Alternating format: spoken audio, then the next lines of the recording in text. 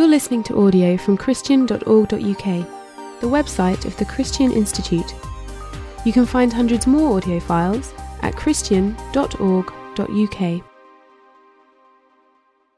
Spurgeon has long been a hero of mine, but even before Spurgeon was a hero, William Ewart Gladstone was a hero. And I did A-level history, and the feeling came across very much from the teacher that Disraeli was the one you should admire, and that Gladstone, well, he was just a typical Victorian prig, a hypocrite. And I set to work to sort of debunk that theory. I knew that wasn't the case. So I was into Gladstone and all things Victorian, and then began to discover more about Spurgeon. And then some years later, it was a great joy to discover that Spurgeon and Gladstone had a number of connections to each other. Spurgeon called Gladstone his honoured chief. And as well as the connection that there is between nonconformity and the Liberal Party in Victorian England, there was a particular personal element to this connection between Spurgeon and Gladstone. It's easy to forget how famous a public figure C.H. Spurgeon was in Victorian England. According to Patricia Crupper, who's an American professor of history and has written a thesis on Spurgeon and has a good chapter on his politics.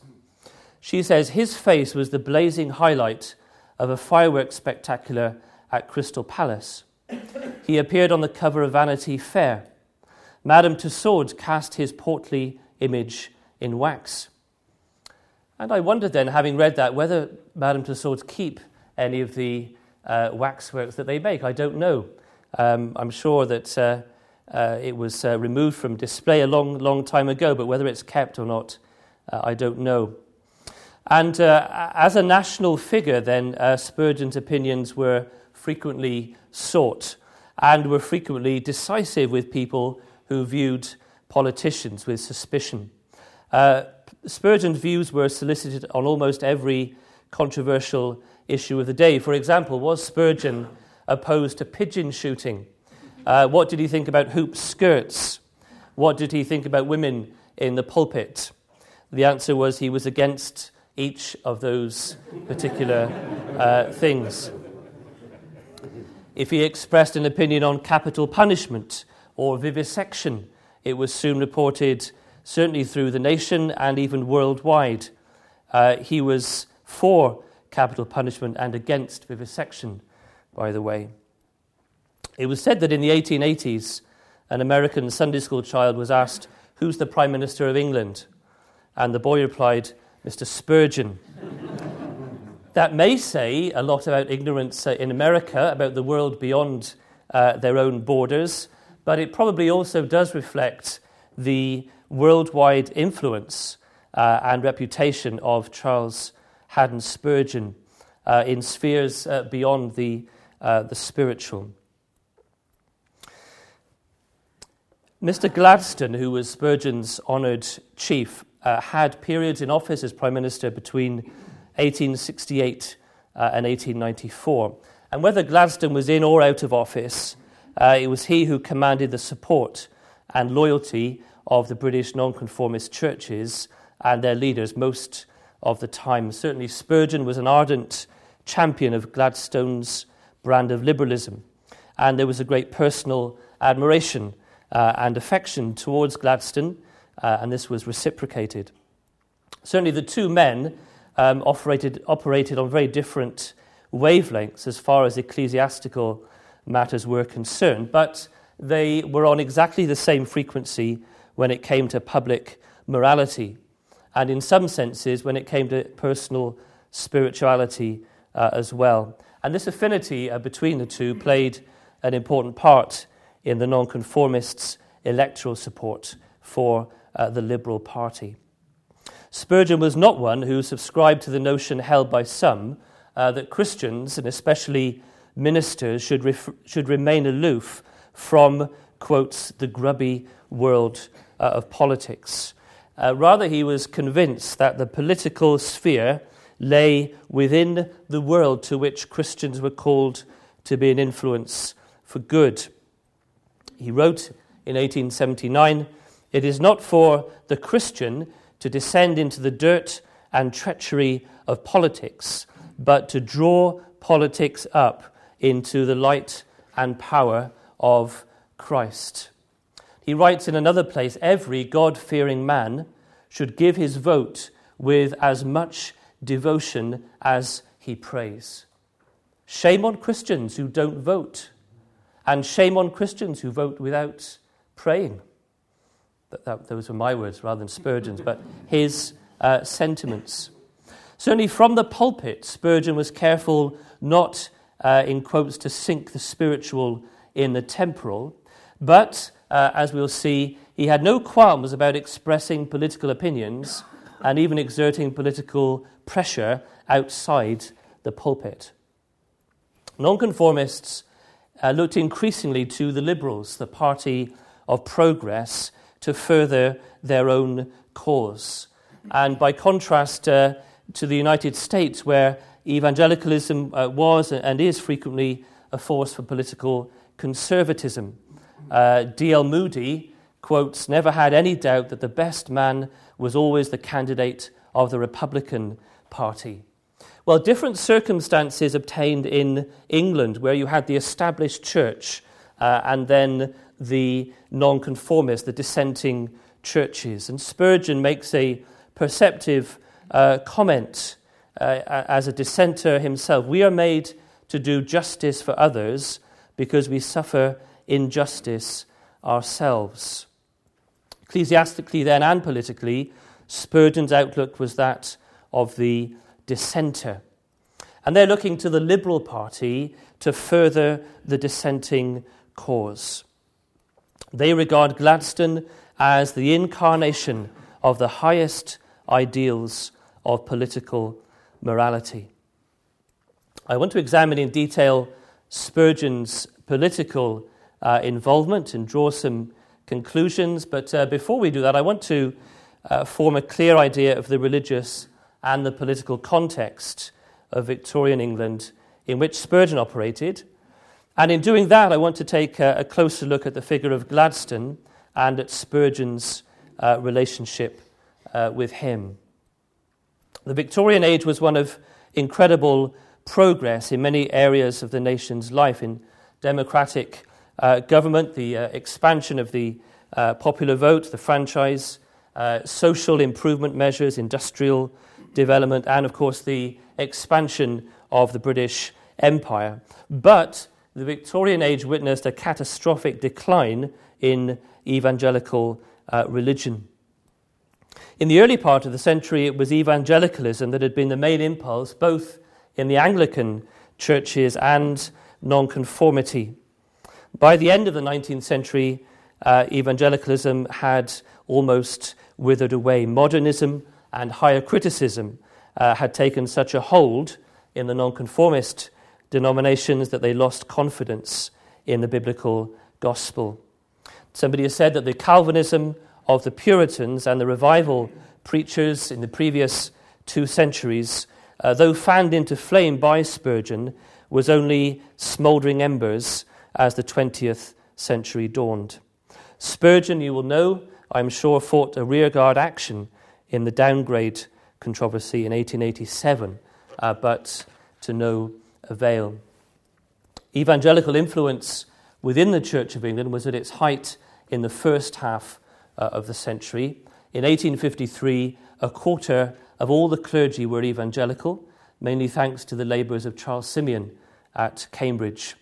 But as the century progressed, the Oxford or the Tractarian movement, which had begun in the 1830s, began to spread a ritualistic and authoritarian emphasis in an effort to restate Anglican identity as they perceived threats to its privileges and status. Some of the clergy seceded to Rome. Many stayed within the Church of England as Anglo-Catholics. Certainly in the mid-Victorian era, the nation had finally developed almost evangelical conscience. The historian Richard Shannon writes that mid-Victorian Britain was a religious society in a deeper and completer sense than any Western country since the Reformation. In 1853, the government called a national day of fasting and humiliation regarding the cholera epidemic. And then again in 1854 concerning the Crimean War. And then again another day for national fasting and humiliation in 1857 when the Indian mutiny occurred. We'll see more of that later because Spurgeon was called on to preach and to lead the nation's devotions on that occasion. When the Spectator magazine asked for the cause of the moral healthiness that was so evident in the nation, it concluded the chief distinction of this generation has been the revival of religious earnestness. And so mid-Victorian Britain was a society which still bore the imprint of God's mighty acts in the Great Awakening of the previous century, the so-called forgotten revivals between 1810 and 1820, and as recently as the 1859 revival. And just as the Great Awakening was perhaps the single most important source of the moral energy which drove the anti-slavery agitation, so later revivals contributed to the moral energy of, for example, the Bulgarian atrocities agitation, which I'll deal with shortly. And then you had the campaigns of Moody and Sankey, which served to heighten religious and moral sensitivities. The nation's conscience was, in a very real sense, informed by the Word of God. The Bulgarian horrors agitation, then, is an example of the nation's conscience at work. The Ottoman Empire had chosen to make an example of the Bulgarian people who'd dared to rebel against their rule, and Turkish irregular soldiers had gone in and committed terrible atrocities. And again, the Spectator writes, as it surveys the response in Britain and the popular uprising and the chain of public meetings. It says, the moral feelings of the country have been gathering purity and force from the growing interest in those religious strifes which take little account of political expediency and make inconveniently sharp distinctions between right and wrong. Thus, a large part of the nation has been silently, slowly, and unconsciously learning to apply more rigorous moral tests to political actions. This was the golden age of the public meeting. In less than 6 weeks, nearly 500 formal addresses were made to the Foreign Office expressing abhorrence at the atrocities and demanding a change in the pro-Turkish policy of Disraeli's government. The nonconformists appealed to Gladstone to lead their protest and their movement. They say to him, the enthusiasm and unanimity among all ranks and classes is most unparalleled. Half measures will not satisfy the people now. The indignation of the English nation is unbounded. It is for you, sir, to formulate, to direct, to lead this great wave of righteous indignation, to save a suffering and outraged people, and render an inestimable service to religion and humanity. Gladstone's first main contribution was a pamphlet entitled The Bulgarian Horrors and the Question of the East. 40,000 copies were sold within 3 days and 200,000 within a month. The ordinary people and also many of the nobility, the aristocracy, gave their backing to the cause of which Gladstone had become champion. Leading figures of the press, notably Delane at the Times and W.T. Stead of the Northern Echo at Darlington, expressed their support. To the very last, Disraeli clung to his illusions about Turkey and continued to maintain it was in Britain's national interest to maintain the Turkish power. One anonymous writer suggested that Disraeli should be deprived of office and committed for 2 years to Mr. Spurgeon's excellent reformatory, the Tabernacle at Newington. Eventually, the Bulgarian Horrors protest movement propelled Gladstone and the Liberals back to 10 Downing Street in 1880 with a majority of 137 over the Tories. Britain was unique among all the European states in the strength and intensity of this movement. In Germany, for example, the Bulgarian Horrors hardly caused a murmur. The German theologian Dollinger was greatly struck by the agitation he witnessed in Britain and remarked it would be almost inconceivable in any continental country. Lord Derby is reported to have said to Disraeli, "Foreigners don't know what to make of the movement, and I'm not surprised." So then uniquely among the nations of Europe, Britain's conscience was stirred in righteous indignation. The conscience of the nation was evangelically informed. Barely a generation later, in 1894, thousands of Armenians were massacred by the Turks. But despite attempts by many, including Gladstone and other veterans of the Bulgarian Horrors campaign to mobilize public opinion, there was no general swelling of public indignation as there had been before, rather a widespread apathy. The campaign in 1894 left behind it, quotes, only a sense of disappointment and humiliation. There was a moral energy earlier in the century that drove the agitation then, which by 1894 had been almost totally sapped, its foundations undermined by the inroads of liberalism into the nonconformist churches. A word then about the alliance, the relationship, the cooperation between the nonconformist churches and their leaders and the Liberal Party. It's a very striking feature of the period between the late 1860s and the mid-1880s. The nonconformists were aggrieved at the political, religious and educational disabilities imposed on them by the Anglican establishment and only lifted gradually during the 19th century. Had Spurgeon felt the need to study for a degree at Oxford or Cambridge, as a dissenter he could not have done so. No dissenter could hold public office until 1828, when the Test and Corporation Act was repealed. But it was the religious handicaps that most galled the nonconformists. They were liable for church rates, even though, according to the census of 1851, the Church of England only enjoyed a marginal numerical superiority over the dissenters.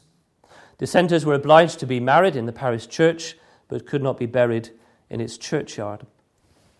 These disabilities were more pronounced and more resented in country areas than in the towns and the cities. And therefore Spurgeon, when he came to London in 1854, brought with him a healthy dislike both for the Church of England and the Tory party, which was seen as upholding and defending the Anglican establishment. It was only natural that the nonconformists should look to the Liberals, the party of progress, to further their cause. Spurgeon's personal attachment to Gladstone was at the core of his loyalty to the Liberal Party. His own political creed matched that of Gladstone: peace, retrenchment, reform. I just want to examine Gladstone's life and career very briefly so that we know more of him and then more of Spurgeon's relationship to him. Gladstone was born in Liverpool in 1809, the year of Abraham Lincoln's birth. He was of Scottish descent. His father was a prosperous merchant, and his mother, who exerted a profound influence during William's childhood, was an evangelical believer. In later life, Gladstone recalls being taken by his parents as a child of 6 to seek the advice of Mr. Simeon at Cambridge as to the choice of a vicar for a church at Seaforth near Liverpool, of which Mr. Gladstone Sr. was the benefactor. Gladstone was educated at Eton College and Christ Church, Oxford, from where he graduated with a double first in classics and mathematics. He entered Parliament as a Tory in 1833 and rose rapidly up the political ladder. Siding with Peel over the repeal of the Corn Laws in 1846, he eventually identified with the emerging Liberal Party and demonstrated such ability that he became the obvious choice for leader after the demise of Palmerston in 1865. He was Prime Minister for a total of nearly 13 years in 4 different spells of office between 1868 and 1894. Gladstone's achievements were far-reaching. The Board of Trade in the 1840s, he oversaw the railway boom and was responsible for regulating the companies which ran the railways. He brought in the London Docks Act, which greatly improved the miserable working conditions of the London dockers.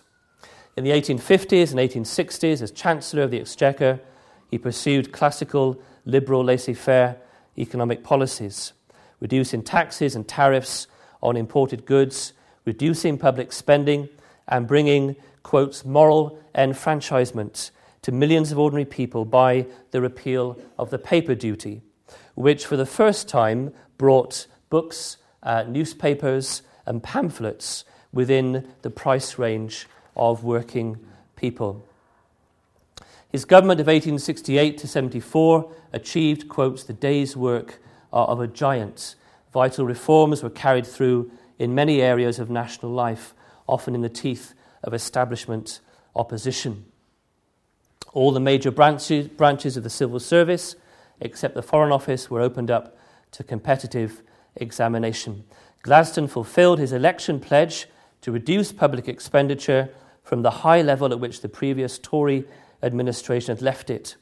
In 1873, the country was spending no more than in 1868, and during those years, nearly £30 million of the national debt was paid off.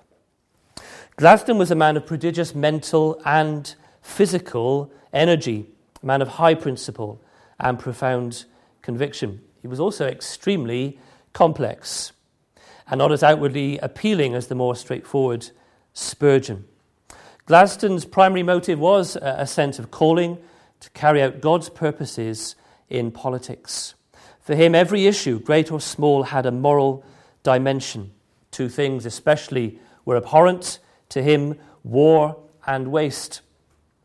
The expenses of war, he wrote, are a moral check which it has pleased the Almighty to impose upon the militarism and lust for conquest that are inherent in so many nations. He had an acute sense of accountability to God right from the outset of his adult life. As he embarked on his career in politics, he wrote to his father that he was, quote, a being destined shortly to stand before the judgment seat of God and there give the decisive account of his actions. All experiences in public life he related to his own sanctification. Gladstone kept a diary from very early on in his life, and they form, I think so far, 10 volumes published by the Oxford University Press. And they record his inner spiritual struggles and his political outlook. Reflecting on one occasion, he writes, 2 things are ever before me, clear and unchanging: the unbounded goodness of God and my deep, deep, deep unworthiness. Gladstone's inner life seems to have been thoroughly evangelical. His statements on most of the major doctrines, the inspiration, infallibility of the Scriptures, the substitutionary atoning work of Christ, the eternal punishment of the wicked, are orthodox. And yet, he couldn't be described as an evangelical. He remained a high church Anglican all his life. He held to baptismal regeneration. Gladstone was hopelessly ecumenical. He views the Church of England as being, quotes, in the centre of all the conflicting forms of Christianity. He clung to the vision that, quotes, In substance, the movement termed evangelical and that falsely termed popish are parts of the one great and beneficent design of God, and in their substance they will harmonize and cooperate. Gladstone firmly espoused the concept of national religion and held that the state's duty was to support the Church of England and tolerate the others. It is said of Gladstone that he pottered at theology all his life, but rarely understood the nature of any great theological question he ever handled. Spurgeon writes to Gladstone in 1869, "As one among thousands, I've watched your career with an almost affectionate admiration, not only because for the most part I have agreed with your politics, but because I've seen in you a man actuated by a sense of right in contradistinction to pitiful shifts of policy." In the matter of disestablishing the Church of Ireland, Spurgeon assured Gladstone of the dissenters' support and quotes the devout prayers of those to whom it is a matter of solemn conscience that our Lord's kingdom is not of this world. "We see in you," he writes, "an answer to many a fervent petition, that the day may come when the Church of Jesus may believe in her Lord's power and not in human alliances." Spurgeon closes this letter to Gladstone. "I do not expect even a line from your secretary to acknowledge this. It will content me for once in my life to have said thank you and Godspeed to such a man. Yours very respectfully, C.H. Spurgeon." Gladstone, in turn, there's evidence that he greatly admired Spurgeon, especially for his preaching and its testimony of sin and righteousness and judgment, and, quote, its great earnestness and power. The beginning of 1882, Gladstone was then in his second spell as Prime Minister, replied to an invitation to come to the Metropolitan Tabernacle for a Sunday evening service and asked Spurgeon for a seat to be reserved for him. Spurgeon replied, "I feel like a boy who is to preach with his father to listen to him. I shall not try to know that you are there at all, but just preach to my poor people the simple word which has held them in their thousands these 28 years. You do not know how those of us regard you who feel it is a joy to live when a premier believes in righteousness. We believe in no man's infallibility, but it is restful to be sure of one man's integrity." So on January the 8th, 1882, Gladstone and his son William attended the Metropolitan Tabernacle. They met with Spurgeon in the vestry and came out onto the platform with him and the elders and deacons. Spurgeon preached from Mark 5, verse 30, the sermon entitled "The Touch." Gladstone recorded in his diary, "In the evening went with Willie to Mr. Spurgeon's tabernacle, saw him before and after. There would be much to say upon it." Presumably good things, since Gladstone had expressed his delight after the service. Now, Gladstone got into trouble for attending the tabernacle. It was widely reported, despite precautions to try to ensure that the visit was kept secret. One succinct comment in the press was, "Mr. Gladstone Spurgeonized." And one correspondent writes in more detail about Gladstone's visit to the tabernacle. "The visit of the most intellectual of the high church laymen to the most conspicuous nonconformist chapel in England is an event of historic interest. Two great moral personalities, the Premier and Mr. Spurgeon, have accidentally fraternized within a dissenting enclosure. Why shouldn't Gladstone go and hear Spurgeon? The tabernacle pastor has turned Calvinism into poetry. He has made a morose faith musical." Other commentators attributed political motives to Gladstone's visit. In quotes, Mr. Spurgeon is worth, in point of votes, at least 2 bishops. The two men rarely had the chance to meet and talk, and either for reasons of illness or sheer pressure of work, Spurgeon was unable to accept several invitations from Gladstone either to Downing Street or to Harden, his country home near Chester. They did meet once at Downing Street. On this occasion, Gladstone pressed Spurgeon to stay on after the allotted time for their meeting had run out.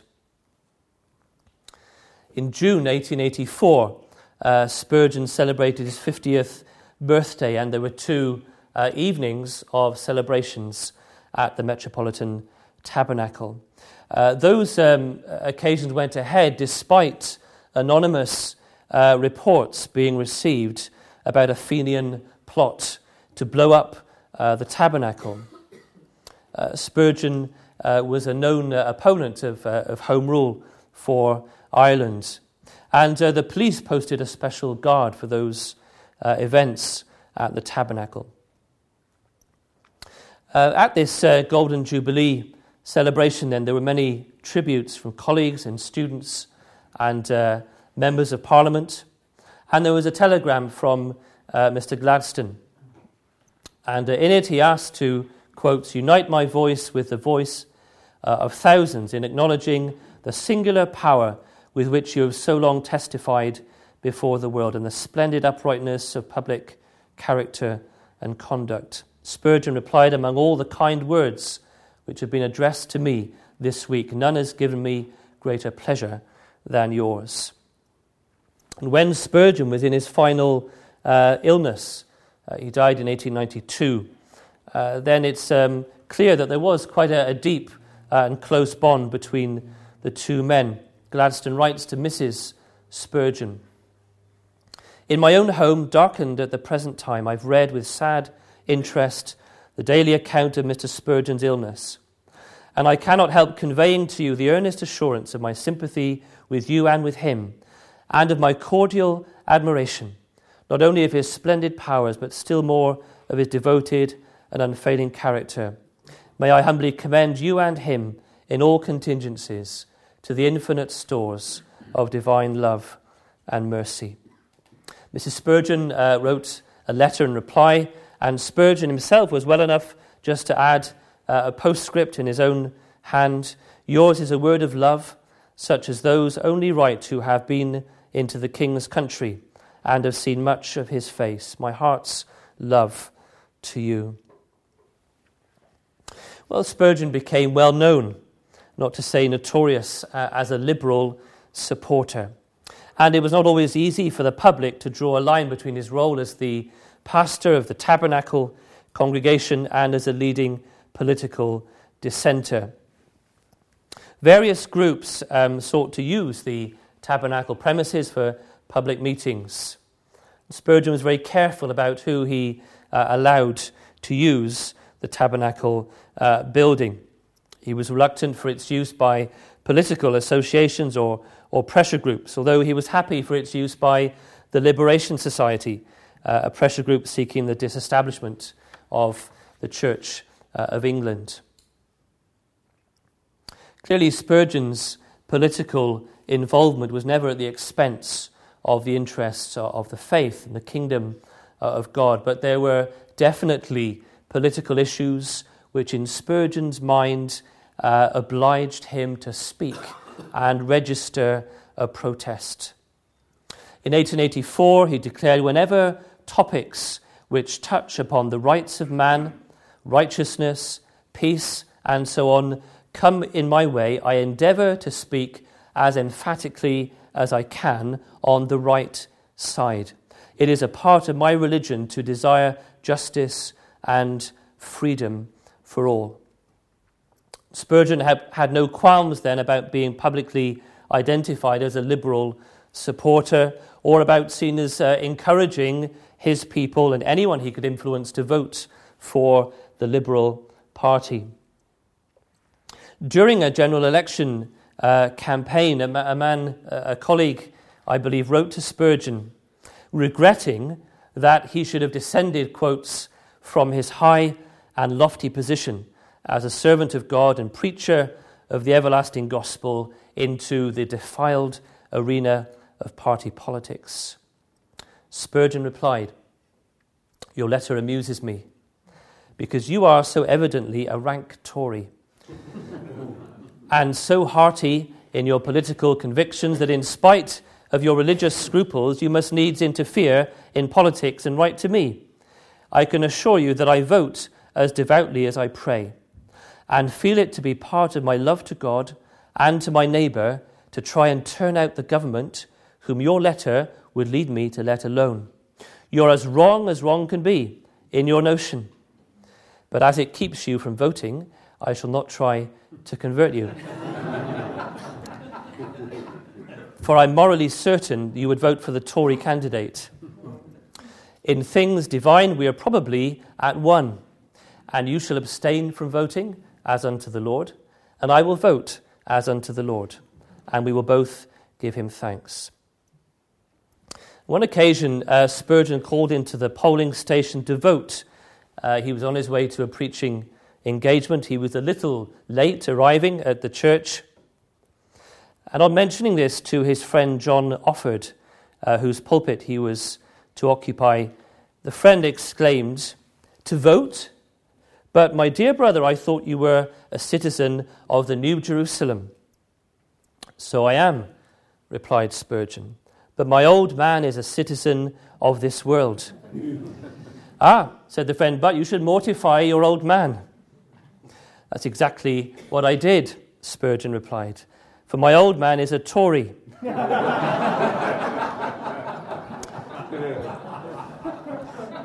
And I made him vote for the Liberals.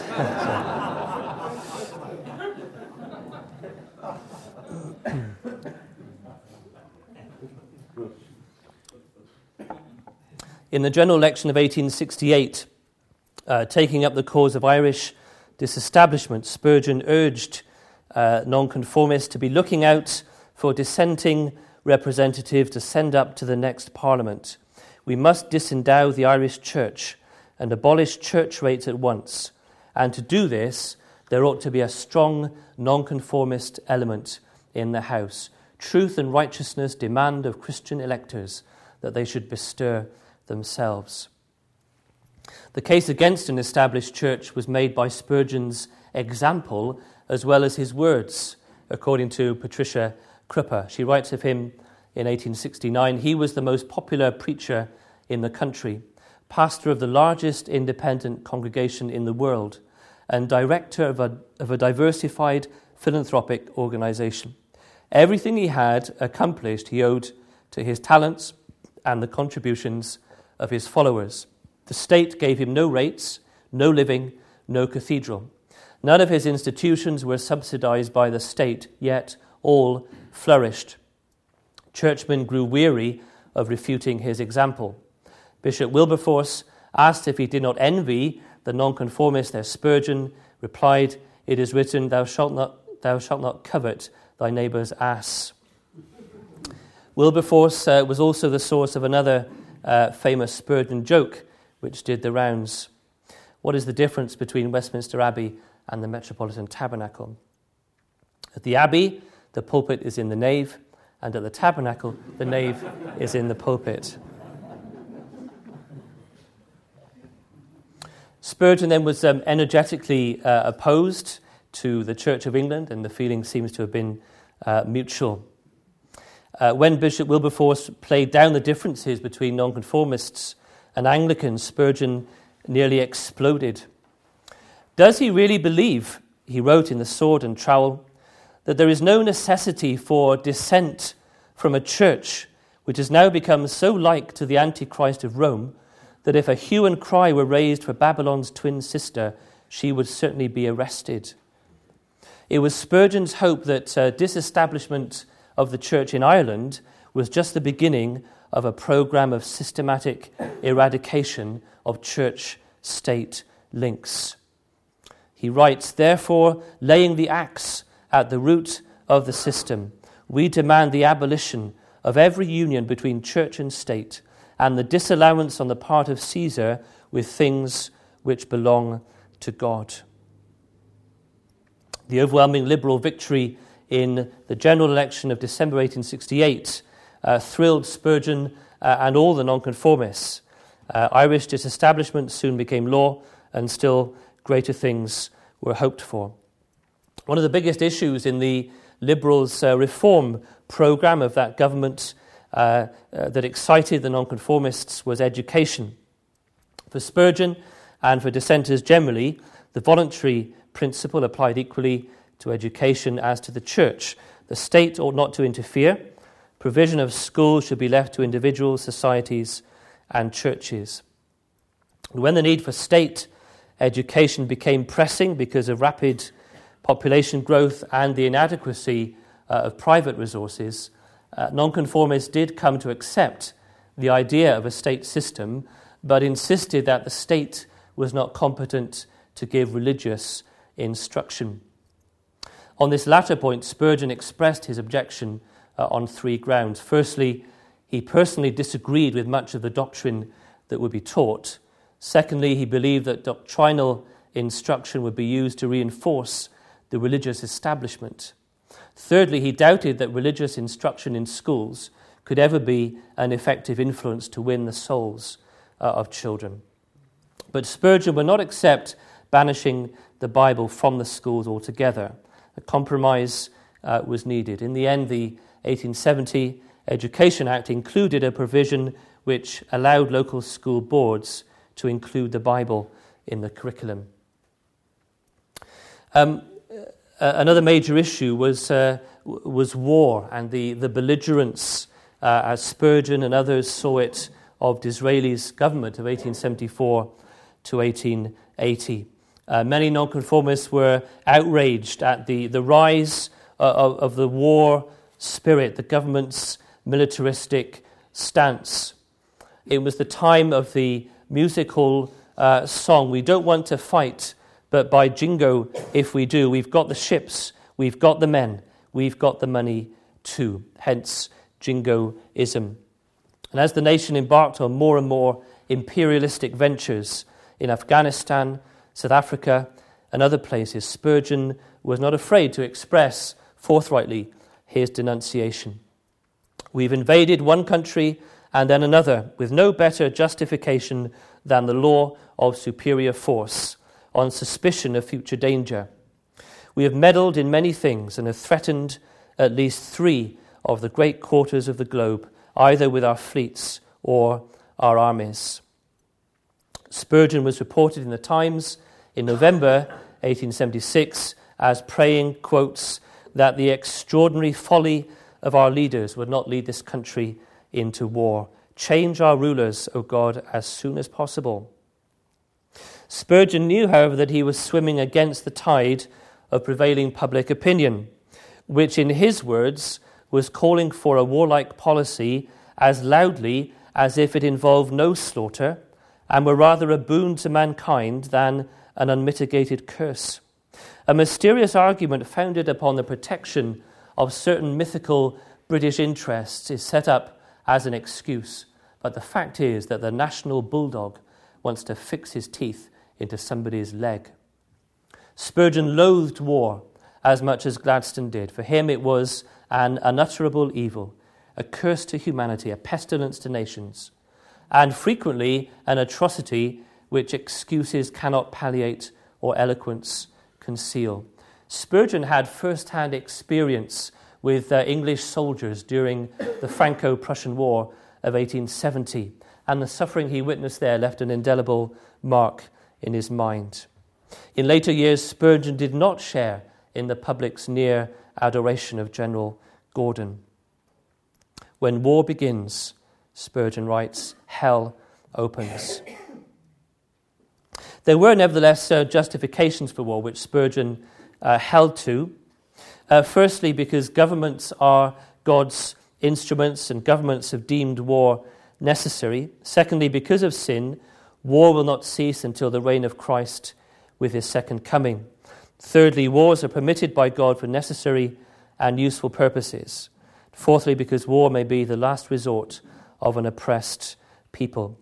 Some Christians argue that the great expansion of Protestant missions owed much to military aggression, opening up the way for heathen lands to receive the gospel. As early as 1854, at the outset of his ministry, Spurgeon strongly rejected the idea that the gospel could be spread by conquest. Whenever England goes to war, many shout, it will open a way for the gospel. I cannot understand how the devil is to make way for Christ. And what is war but an incarnate fiend, the impersonation of all that is hellish in fallen humanity?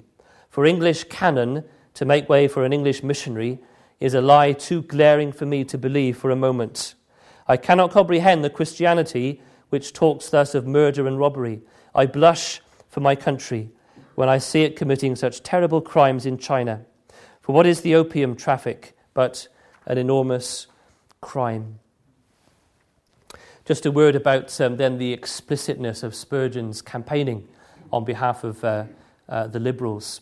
He campaigned actively in the 1880 general election campaign. He urged the formation of Christian consultation committees in each parliamentary constituency to advise the electorate.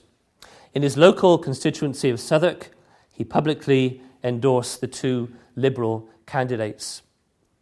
One night he found that the fences around his house had been painted blue, obviously the Tory colour, and from the pulpit then he explained he was no Tory, and pleased with the perpetrators remove the paint when it had been there long enough to please them.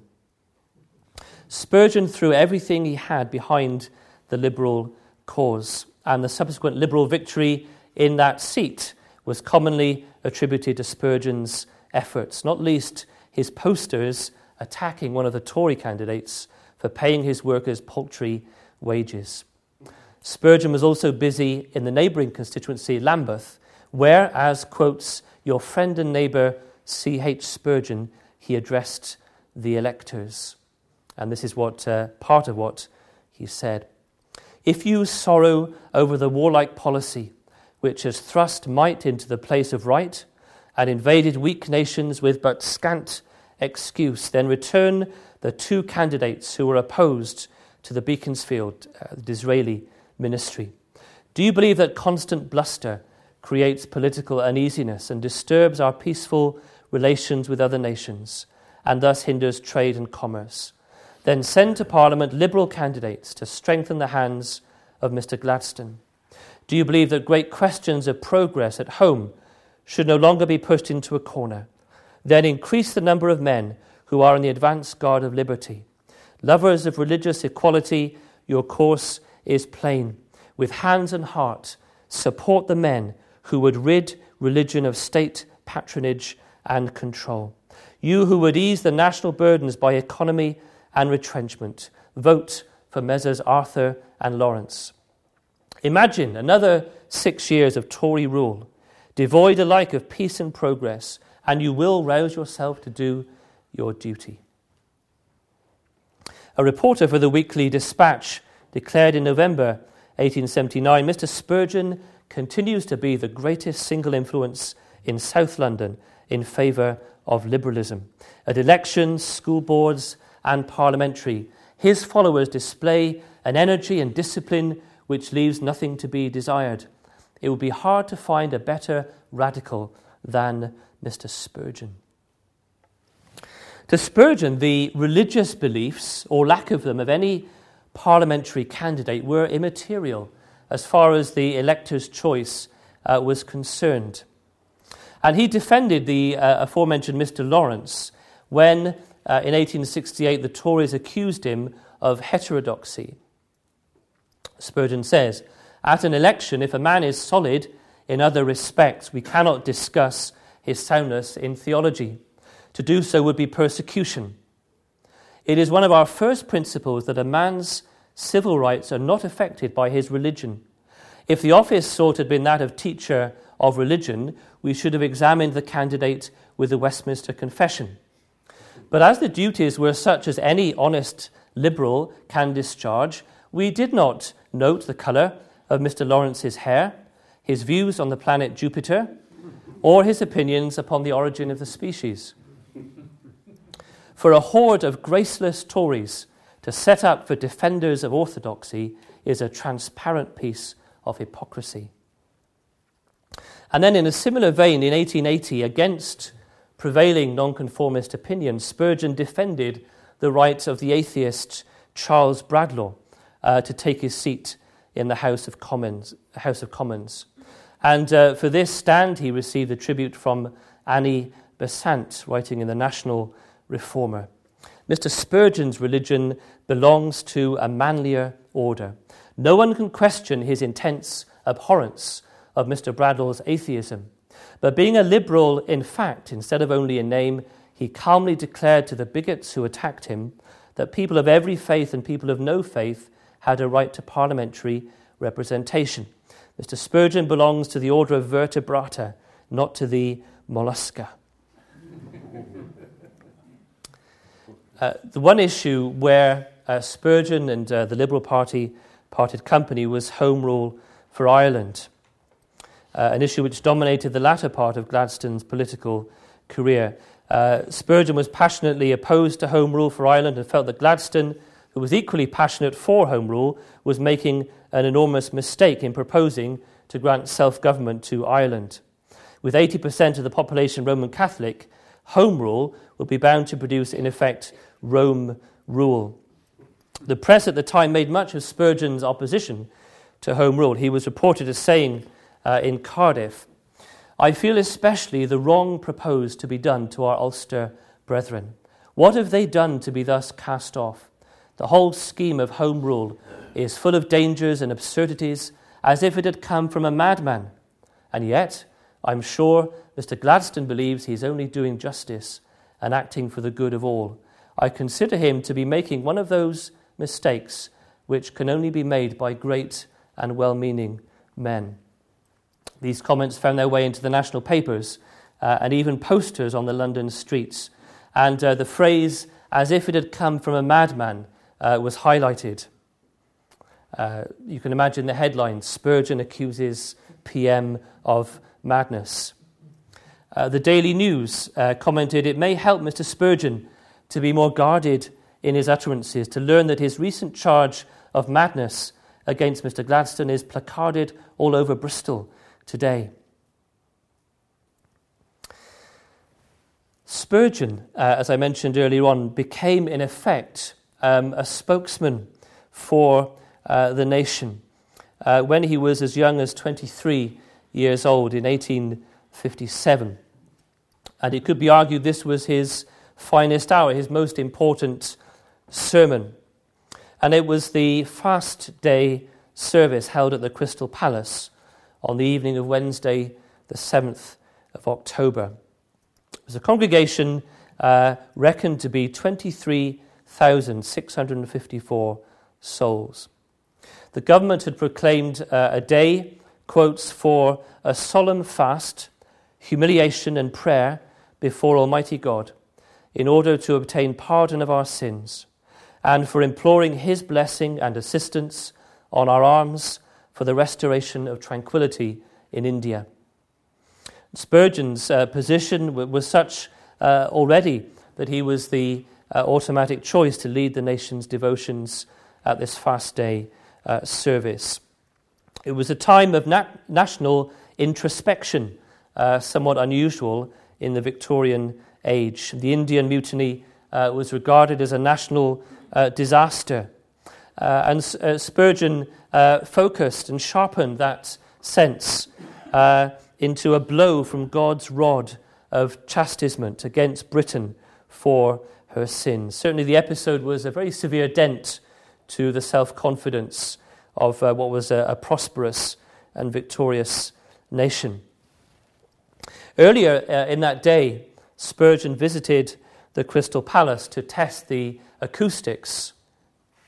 And workmen were there erecting scaffolding and banks, terraces of seating to accommodate the expected congregation. And Spurgeon, more or less at random, chose a Bible verse to test his voice. "Behold the Lamb of God, which taketh away the sin of the world." One of the workmen was converted as a direct result of hearing those words.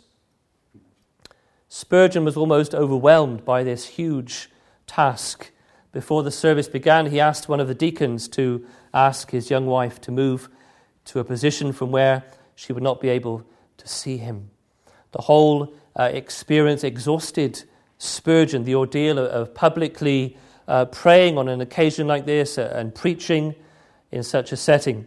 He went to bed on the Wednesday night, and when he woke up again, it was Friday morning. Just listen to some snatches of his ministry that evening. Not Israel itself could boast a nobler history than we, measuring it by God's bounties. We have not yet forgotten an armada scattered before the breath of heaven, scattered upon the angry deep as a trophy of what God can do to protect his favoured isle. We have not yet forgotten a 5th of November, wherein God discovered diverse plots that were formed against our religion and our commonwealth. We have not yet lost the old men whose tales of even the victories in war are still a frequent story. We remember how God swept before our armies the man who thought to make the world his dominion, who designed to cast his shoe over Britain and make it a dependency of his kingdom. He's talking about Napoleon, but of course you could take the words later on to refer to Hitler. God wrought for us, he wrought with us, and he will continue to do so. Cradle of liberty, refuge of distress. Storms may rage around thee, but not upon thee. Nor shall all the wrath and fury of men destroy thee. For God hath pitched his tabernacle in thy midst, and his saints are the salt in the midst of thee. But, O Lord, it is ours this day to humble ourselves before thee. We are a sinful nation. For all our rebellions and transgressions, O God, have mercy upon us. Lord, save us. Lord, arise and bless us. God, save the Queen. 1,000 blessings on her much-loved head. God, preserve our country. Bless England, O our God. Shine, mighty God, on Britain, shine. Of course, the corollary of what Spurgeon sees as this privileged status is judgment that comes from the hand of God. And he says this. He's preaching on a verse from Micah. Hear the rod, and who has appointed it?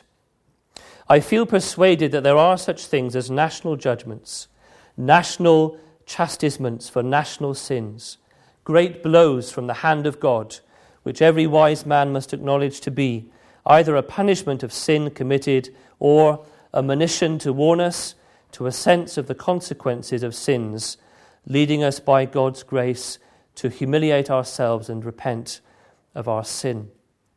He says later, now it is an opinion published by authority, and who am I that I should dispute the great authorities of England, that one part of the reason for this dreadful visitation is the sin of the people of England themselves. O Britain, weep for deeds which thy governors have not yet strength of mind to stop. He addresses then the sins of particular classes. He addresses the sins of the factory owners, the sins of the wealthy. He sees the poorer people smiling as he addresses the rich, so he turns his guns on the poor and identifies and condemns the sins of the poor. He says this about the merchants.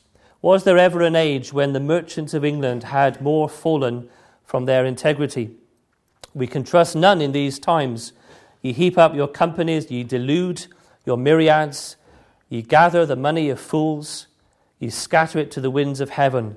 And when the poor call upon you, ye tell them it is gone. But where? Later again, it is impossible for me today to enter into all the sins of illiberality, of deceit, of bigotry, of lasciviousness, of carnality, of covetousness, and of laziness which infest this land. I am afraid, though, he concludes, that it is the church that has been the greatest sinner. For how many and many a year pulpits have never condescended to men of low estate. The churches themselves slumbered. They wrapped themselves in a shroud of orthodoxy and slept right on. And while Satan was devouring the world and taking his prey, the church sat still and said, "Who is my neighbour?" Just very briefly, there are some conclusions to draw, just to summarise Spurgeon's approach to politics and to government and to the Christian's responsibility. Firstly, he certainly believes in a comprehensive Christian morality, a full-orbed Christian morality. He believes in the relevance and the applicability of Christian standards of the law of God, the demands of which embrace not only individual behaviour but the conduct of government policy towards other nations, not just the family, also the cabinet. And he sees it as the church's task to speak out, to address with a prophetic voice the government of the day. Secondly, he believes in a fully sufficient gospel. With absolute conviction, he urged men to come to Christ. When a man is saved, he becomes moral. Regarding drunkenness, for example, Spurgeon says the best way to make a man sober is to bring him to the foot of the cross. There was absolute confidence on Spurgeon's part in the power of the gospel of God to save sinners. And he knew that change in society for the better arises from a work of God that accompanies the preaching of the biblical gospel. Also, thirdly, he acknowledged the vulnerability of the church in this present age, that trials and struggles are normal. The church will have to fight to make its voice heard. The church would have to rely on her Lord and not on human alliances. Fourthly, he believed in the rightness of seeking to influence government through legitimate protest and pressure. He was, in that sense, an activist. You'll know, I'm sure, the contrast between Nehemiah and Ezra, faced with the sins of the nation, and how Nehemiah was the activist, whereas Ezra sat down appalled, although there were those that gathered with him. Spurgeon was a Nehemiah, an activist.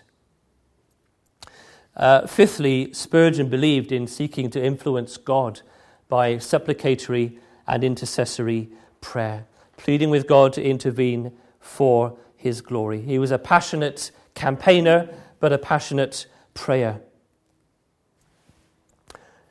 Sixthly, Spurgeon was a great patriot, full of devotion for his country. Surely that's an honourable, a good, a noble thing.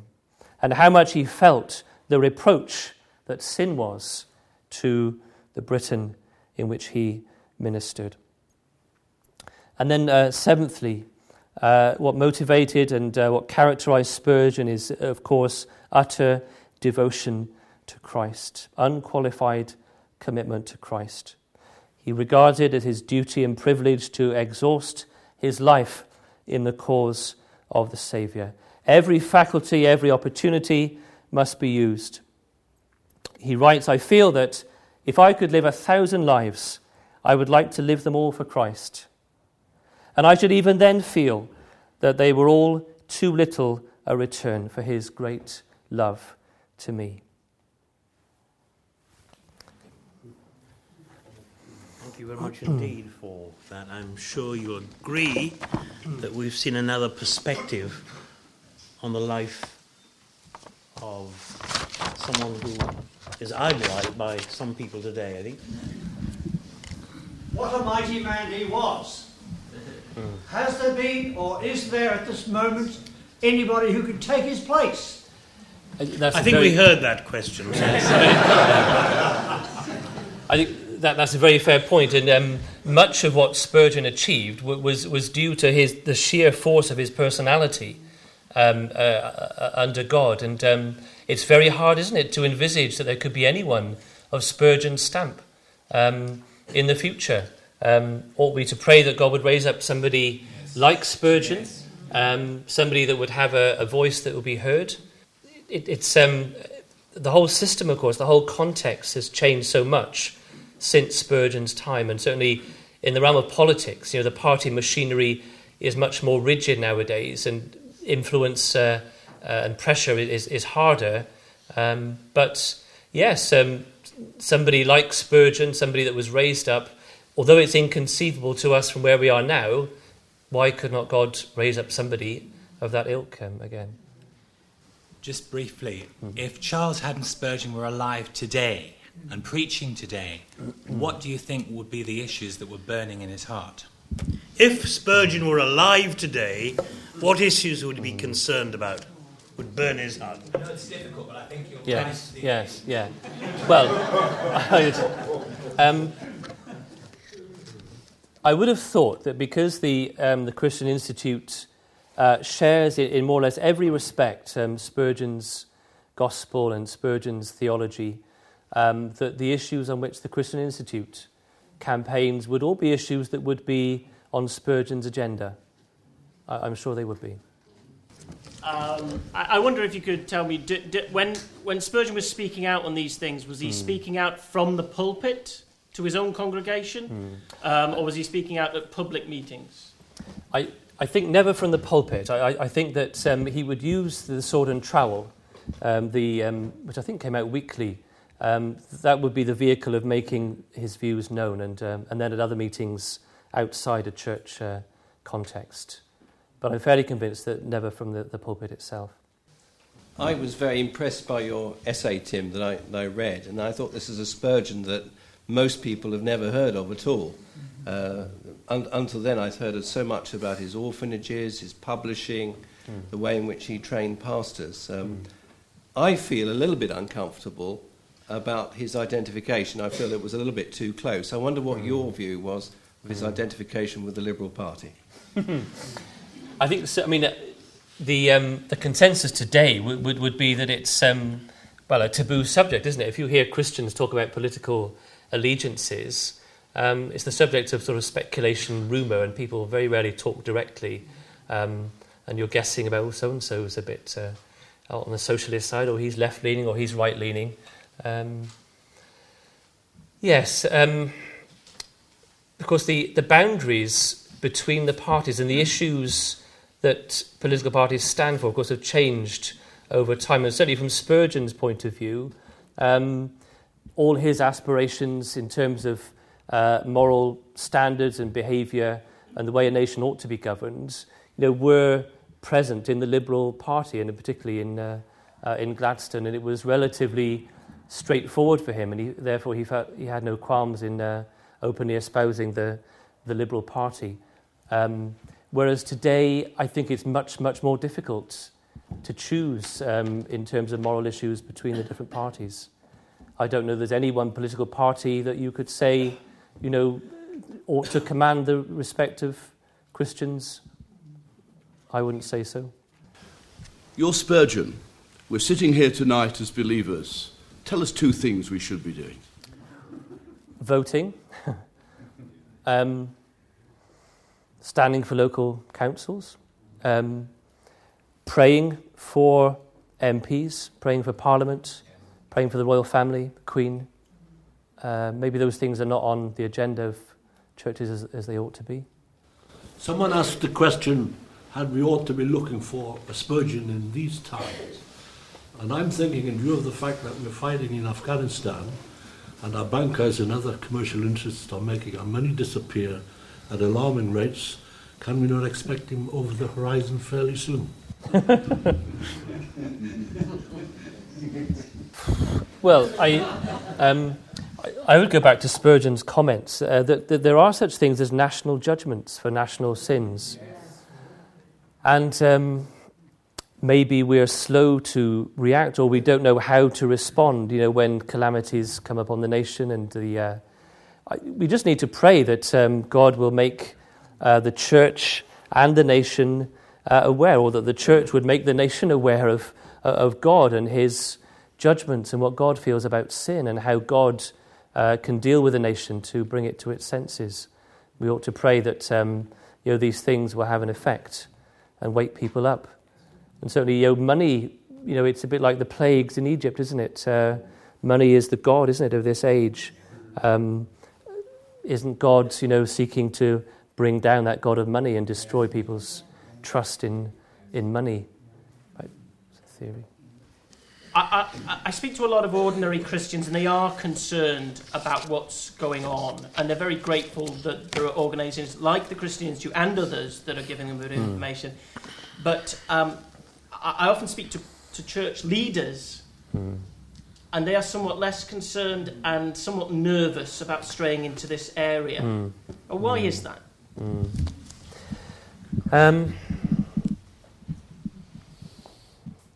I don't know. Cowardice. As I say, Spurgeon had a very big personality, and he carried it off. He got away with it, and also he had a big congregation. I think that gives you a kind of authority with people, doesn't it? And I'm sure that it's a reflection of the general spiritual climate that most ministers are nervous, really, about the effect of putting their heads above the parapets. They're relatively small congregations, struggling to make the gospel known, wanting to focus on what they see as their main goal. The atmosphere, the context doesn't encourage confidence, whereas maybe there was Spurgeon's personality, but also he had this great buttress of thousands of people flocking to hear him every week. Sorry, just to come back on Mike's question about ministers being nervous to speak out, I would encounter the same thing. But on our opponent's side, there are ministers and liberal theologians who are tripping over themselves to speak in favour of undermining God's word, casting doubt on issues of biblical morality.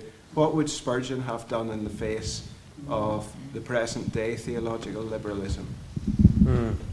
I think looking at it from a slightly different angle, there are bishops and leading churchmen that do speak out about sins, but they're the wrong sins. I mean, the sins of the day are all ecological sins, and they're getting ever so passionate about the planet, and those are the worst sins, whilst, of course, ignoring wholesale what we would see and what the Bible would see as being the real sins of the nation before God. But I'm sure that Spurgeon would address what the real sins were, and you'd have a very robust attitude to those that glossed over that. I mean, I'm sure that the attitude and the public utterances of bishops, not just the Church of England, but of all the leading religious, the institutional church, that would give Spurgeon grist to his mill, basically.